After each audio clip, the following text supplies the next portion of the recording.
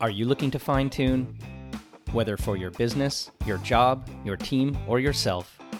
In each episode, we will be discussing different ideas and opinions using real-world examples to help you see opportunities, innovate, and succeed.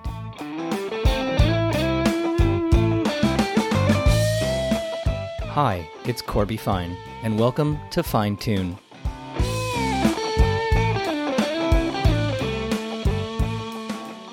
So with me today, I have three amazing guests, and we're going to have a great conversation. I like when we have a lot of people at the table. It adds a lot of dynamics, and we'll see how this conversation goes because everybody's got a stake in the topic here. First off, I have David Sadam, who is the CEO and founder of Architect, a company who's behind this award-winning solution that we're going to talk about today, and probably never got up on a business morning and said, hey, I'm going to solve the plumbing industry's digital problem, which I think is a really interesting thing to wake up to one morning. Sally Bayer, who is the Vice President of Marketing at Roto-Rooter, again, the leading North American plumbing repair and water cleanup services company, and one that I, as we'll talk about, have a huge affinity when people ask me that one single question of, is advertising still working today? And you think back to those jingles of yesteryear and you know that one commercial that sticks out in your head? Well, Sally, thanks to you, it's still in my head many, many years later. And Stephen Tanaka, who is the General Manager of Microsoft Partners for Microsoft Canada. And Stephen's going to talk a little bit about some of the technology and the solutions that went into what we're talking about today. So welcome to all three of you. Thanks for being with me today. Thanks for having us. Thanks for having us. Excellent. David, why don't you just give the 30-second overview on you, your background, and why we're here today? I started this company 16 years ago, and it was really with this idea that we're going to be able to help our clients to improve, to modernize even back then. And digital transformation obviously is what it's all about right now. So we've got about 100 folks right now based out of Toronto and love working with clients across a variety of industries and love working with Microsoft as well with the Azure platform.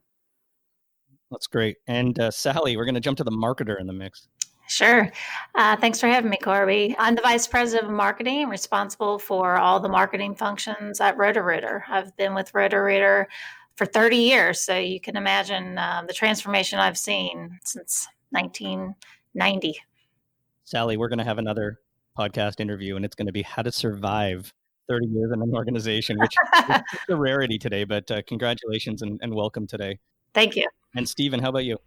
Steve Tanaka. So I'm 20 years at Microsoft. I run our partner division. And then what that really is we have over 13,000 partners registered in Canada alone, Microsoft-based partners, and managing that ecosystem to really work with Microsoft's cloud to provide these solutions for our customers. That's excellent. So we've got a variety of opinions at the table. So let me jump right in. Myself, as I referenced before, I've got this memory of Roto-Rooter from growing up and watching television commercials. In fact, before we got on, I was on YouTube and watching, again, Sally, 30 or even older jingles that seem to have been around since the 1950s and 60s. Not a lot has changed in terms of the way in which the industry services customers. The core thing that you're doing, plumbing, kind of hasn't really changed. You can rip apart homes from the 30s, 40s, 70s, 80s, and ones being built now. Yeah, materials have changed, but there's not a ton of difference. And so the memorability of the brand and the advertising and the marketing for me has been very strong, as well as for many others. Can you maybe just give us a really quick opinion on marketing from Roto-Rooter's perspective and why it's so important to have a strong brand and market? I mean, when you talk about our jingle, it goes all the way back to 1954. It debuted in Chicago on WLS radio. Jingles are still important. It's continue its use. Nostalgia can appeal to a wide variety of demographics. That jingle gets stuck in your head. It became extremely popular at a time when traditional media held captive audiences because there were few TV and radio networks.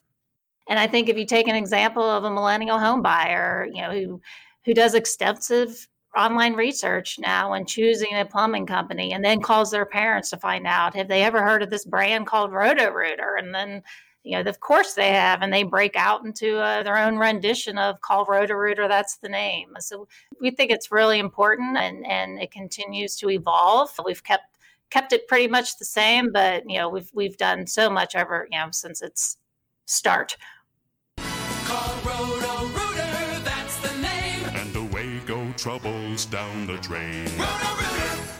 It's a traditional from the 50s to a still holding true today in the modern world. But to your point, other things like the way in which consumers look for and find their service providers has absolutely changed as well. And gone are the days of sitting at home and watching a TV commercial and making a decision off of a 15 or 30-second spot, to this world of self-declared research. I know what I'm looking for. I just may not know where to find it. And so a lot of traditional industries like yours, plumbing, and obviously your organization, Roto-Rooter, are finding themselves in this transition to this digital-first, incredibly fast evolving world where customer behavior is changing every single day.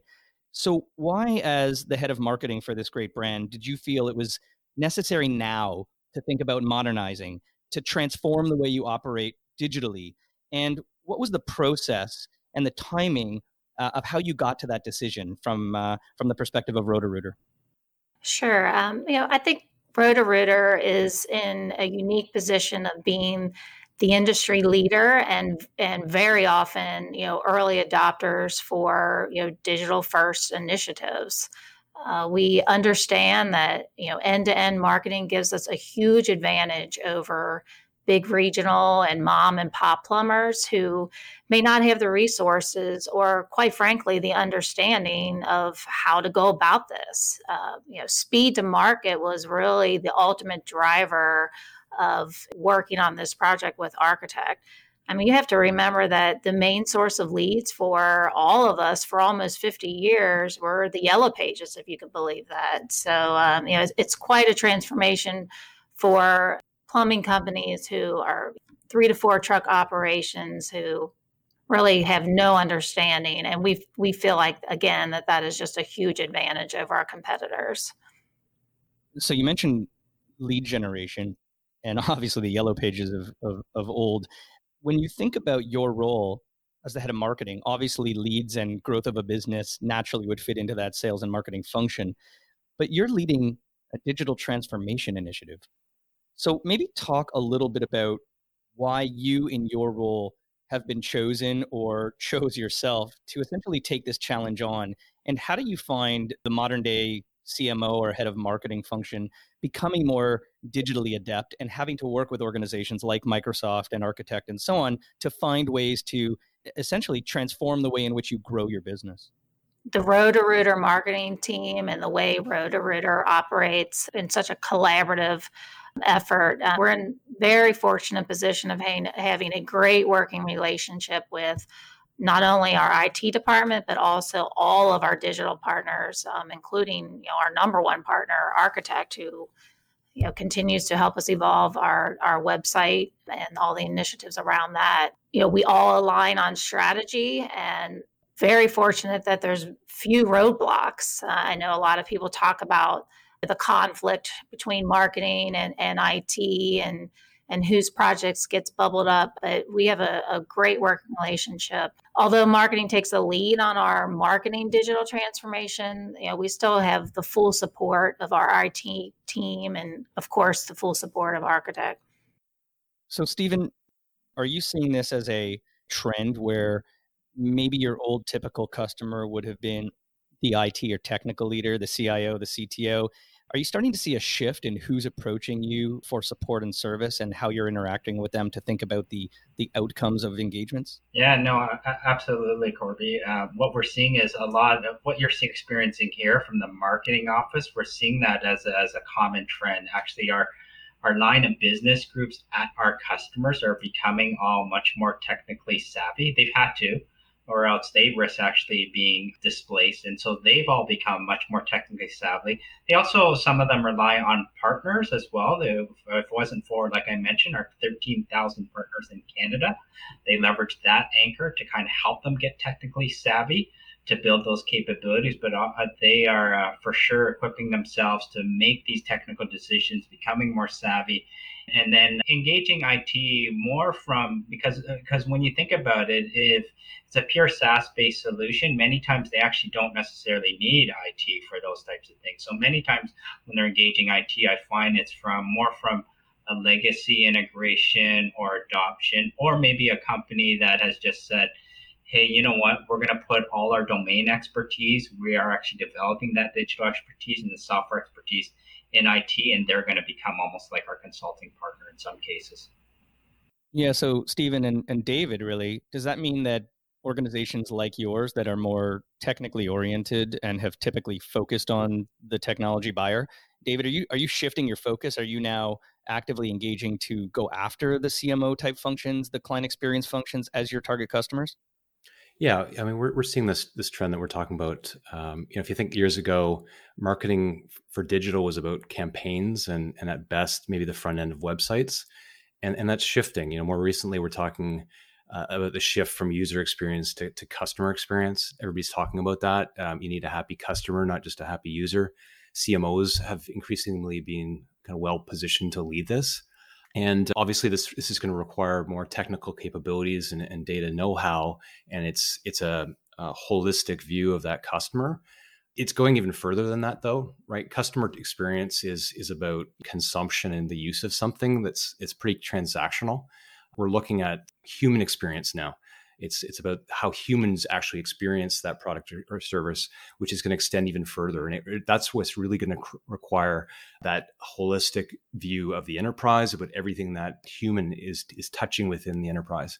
We need to stop kind of reducing humans to the user roles and the customer personas, and stop using technology just for technology's sake as well. Simon Sinek's Start With Why stuff. I think CMOs are really well positioned to understand that, as well as product designers and others, to bring back that humanity to the digital experiences. The purpose-driven organization and Simon Sinek is a great way to think about things. Everybody's got technology at their fingertips. You can pretty much do whatever you need nowadays from the palm of your hand on whatever kind of device. Even legacy devices now seem to solve everything. But when you think about the plumbing services field, you still need an expert. I mean, I can watch as many YouTube videos as I want. I ain't going to fix half the things that are going wrong in my bathroom. Electricity, plumbing, there's just certain things that the average person may not want to get their hands deep into. And so when we think about that, what is it that you set out on these engagements to achieve? What is the modernization and innovation that is there in this type of service industry? How do you make it faster, cheaper for homeowners, help them with that journey of finding the right provider, the way that Sally, you mentioned earlier? How do you find the efficiencies by digitizing the plumbing business? Sally? I will say, Corby, our favorite customer is the failed DIYer. Well, then I'm right in the mix. So, yeah. Really, by investing in technology, it allows for, real-time updates through cloud-based software systems that really give our technicians immediate access to things like driving directions. It allows our dispatchers to match technician skill level to the job, scheduling changes, inventory control. Our work order system is mobile friendly, which allows our technicians to complete transactions quickly and easily. In this world of COVID, we've been able to allow for the social distancing aspect of it as well. And we've been able to easily do that because of technology. So David, these sound like things that exist in other organizations and industries as well. Is that accurate? Is this essentially a transference of the kinds of capabilities that exist in different orgs? It is. This is no different really than a lot of other industries. I think this is what I was talking about before as well. Roto-Rooter's done a really good job of recognizing why people really need their help. I think it's like 90% of people that call in or reach out need their help right away. They've got a toilet that's overflowing. There's a burst pipe. So we've made it really easy to get a plumber over there right away, removing the friction right out of that process. The next step is to look even further. Calling a plumber is a bit of a grudge purchase. You don't necessarily want to call it. You need to call it. So how do we make it effortless, simple, almost like that overused term of, how do we make it that Uber experience? I think that technology will enable some of that. When we think of modern cloud native capabilities, AI, IoT, to almost maybe know that there's a problem in advance. I think that's probably where the industry is going over some time to streamline it even further. So Sally, when you look to these types of projects, obviously you're not modernizing your entire infrastructure over and over again. It's a big initiative. It's a big step in commitment from an investment perspective. So what is it that you look to achieve? How do you go to your executive peers, your boss, the board, and say, these are the things we're trying to accomplish? What are those core KPIs that you were able to sell in to justify the initiation of this project? It really was educating our executive team on needing to partner with agencies like Architect and helping us understand how we can effectively use new technology to help us continue growing our business. And that was something that they were not opposed to at all. So it wasn't a tough sell. So that was the good news. They, understand that we, needed to make sure we're removing all roadblocks, that we needed to get the website speed and we needed speed to production. That was so important to continue to move our business forward. So give my listeners the 3 or 4 big hit numbers. We all get told you have to have a business case. And then we always forget at the end, we go back to the business case and they say, look, boss, look what we did. We achieved, we accomplished. We kind of forget that sometimes. But from what we've discussed in the past, this thing was blown out of the park. Well, I guess baseball started yesterday, so it was hit out of the park in terms of the outcomes and the benefits. So maybe between David and Sally, can you list off a few of the things that are now, the new benchmarks of performance for this business post this digital transformation? I think right off the bat, we achieved about a 54% improvement in page load speeds, which directly contributed to improved SEO and drove down the cost of ad spend. There's a 22% improvement in web traffic conversion, 31% improvement in speed index, 30% improvement in the accessibility scores. So those are sort of the hard numbers. From the technology perspective, we basically migrated a legacy monolith to a new microservices architecture, which gave us that faster time to market. We went from deployments taking days to minutes, which meant faster deployment of content, faster release of new features. And this is all about one, agility, but then also future proofing Roto-Rooter for them to continue dominating their industry. So Sally, let me ask it in a layman term. When I'm a failed DIYer and my shoes are wet, is it going to help me get a truck faster to my house? It definitely will. We've made all kinds of improvements from, then you run to pick up your mobile device and you're searching on plumber in Toronto, and we've done all this SEO work, made huge improvements there, and it's all about selection. We're there, we can be found. You click on us, our site loads quickly, it's easy to use. From a user perspective, they find our phone number at the top, you call, we get out there very quickly to solve your problem. And to your point about the millennials searching for that help, whether I'm using Google or Bing, however I want to be found, are you also, as the second KPI, in my opinion, that matters, are you able to be found more easily? Because it's one thing to send somebody out, but you can't send them out unless I know you exist and I know you're available. So has it helped with the findability and the search component of the business? Absolutely. I mean, we think SEO is a huge driver of our being found. You have to be found before you can be selected. So we always say all of our efforts are in being found. And then when we deliver a great customer experience, they'll come back and give us that feedback through reviews, which helps with our selection process. But we, through very sophisticated tools on the SEO and on the paid search side, we're pretty much everywhere once you search for plumber-related keywords. So Stephen, coming back to you, from what I understand, you guys took a look at this project, obviously being part of it, and were completely blown away by the fact that the results were so strong. And as a result of that, part of your annual process, you look for partners to win awards, right? Awards for successful implementations, successful innovations. So why don't you talk a little bit about what this project led to for these two organizations? To your point, Corby, we absolutely do that every year. Architect themselves, they're an open source partner. They use a lot of open source technologies with Microsoft. That's actually the award that they actually won as being kind of our open source partner of the year. So they use a number of these open components in conjunction with our Azure Cloud to kind of provide those services back to Roto-Rooter. That really was kind of the key pieces associated with that. And so that's one of the things that we love about Architect. It's Microsoft of the clouds is we pride ourselves on being a very kind of open source cloud underpinned by GitHub as that big open source community. And so that's one of the things that I would say that really got Architect that award, which is really the way they use open source technologies embodied in everything to kind of successfully deliver with our customers.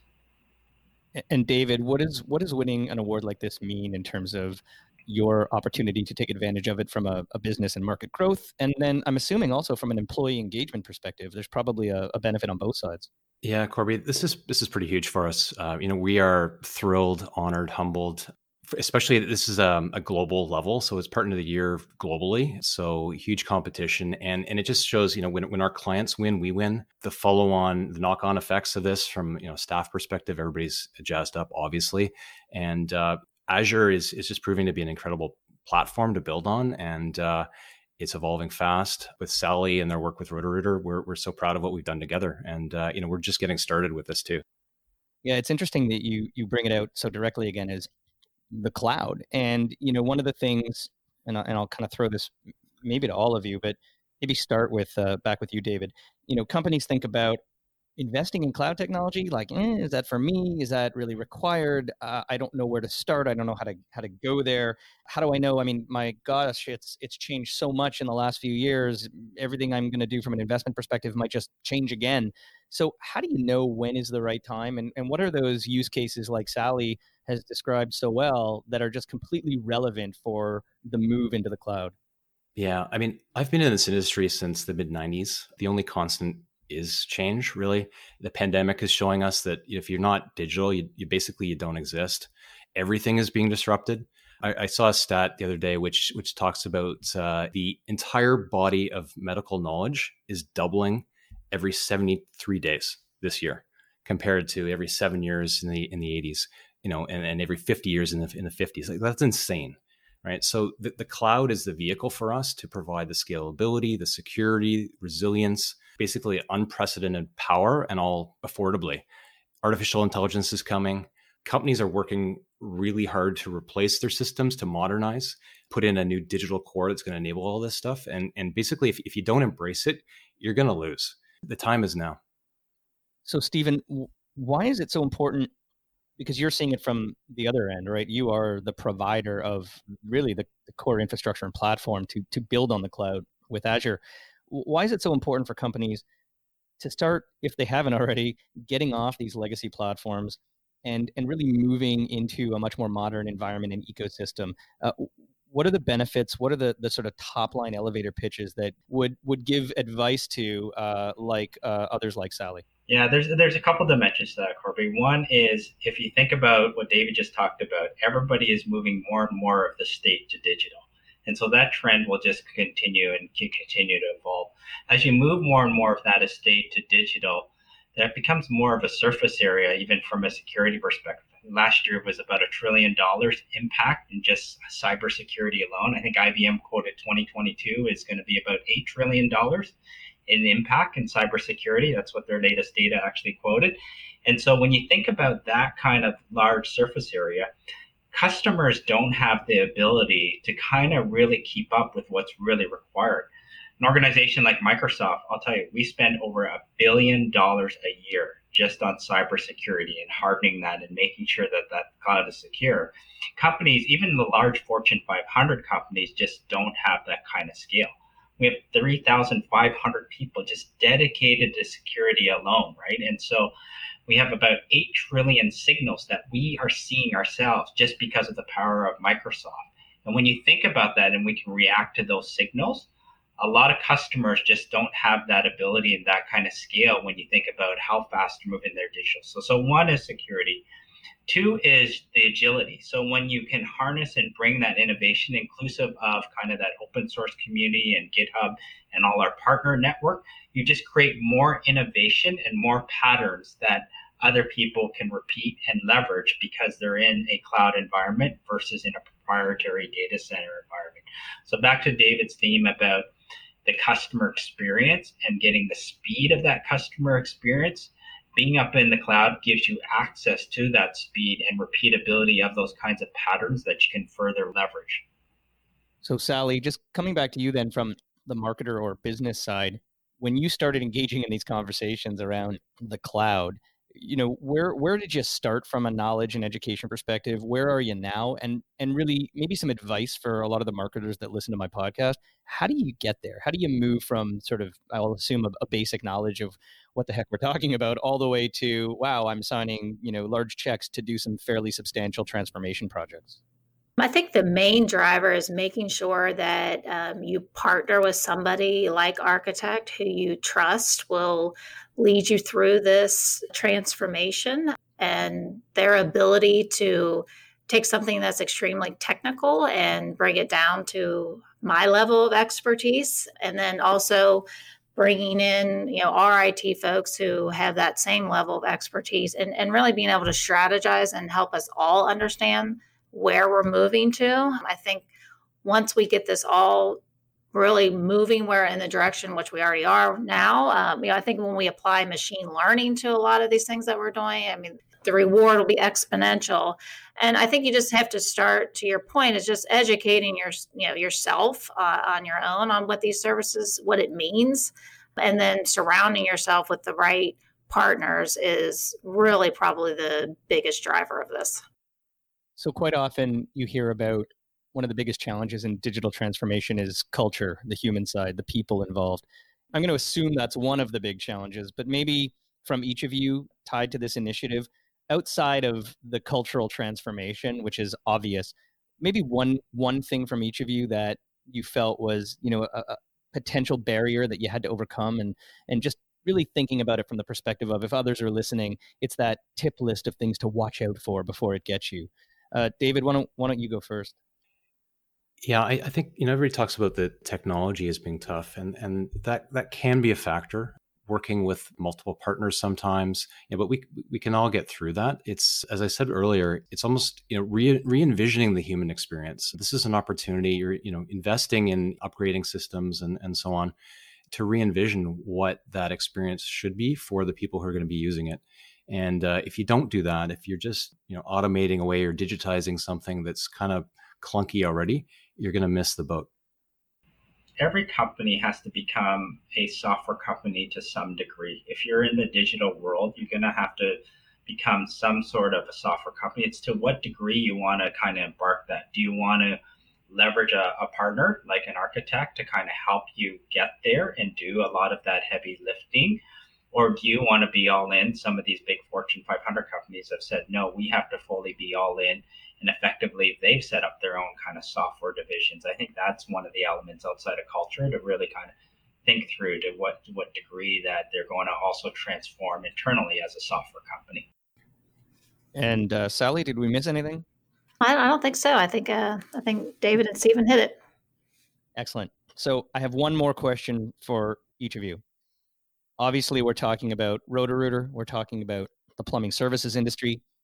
Put on your magic hat, take out your crystal ball.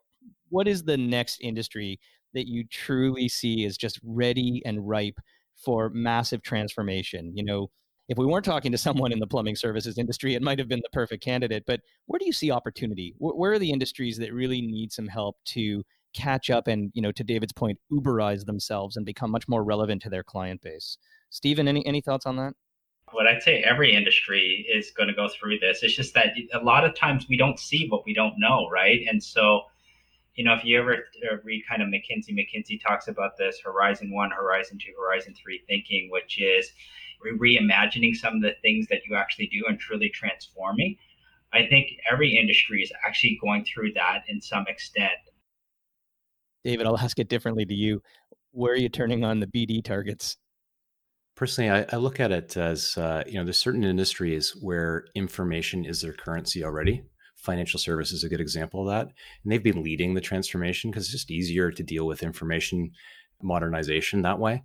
It's those companies that, their industry is focusing on either people or resources, tangible goods, that need to be moved and shipped and built. They're a little harder and they're a little further behind. And they're absolutely right. I love those types of industries because they're moving real products. Mining, manufacturing, transportation, logistics, those are all ready to go. Yeah, maybe it's pest control then if I can't be doing it in plumbing. Well, I won't tell you about the squirrels I had using my roof of the highway this week. That's a whole other story. Listen, this has been a great conversation, and I really appreciate all of you being here. David, Sally, Stephen, congratulations on the award. David, Stephen, keep giving them away to great people and companies like Architect and David. And Sally, kudos to you for not only keeping a jingle alive since the 50s, but also helping to really modernize and transform a business that DIY failures like myself are often dependent on. So thank you very much for being with me today. Thanks for having me. Thank you for having us.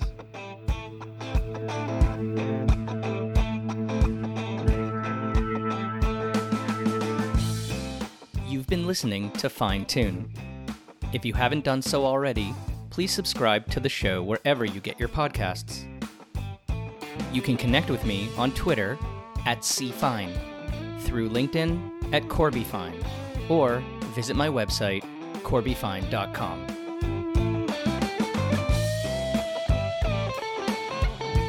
Fine Tune is produced by me, Corby Fine. Thanks for listening.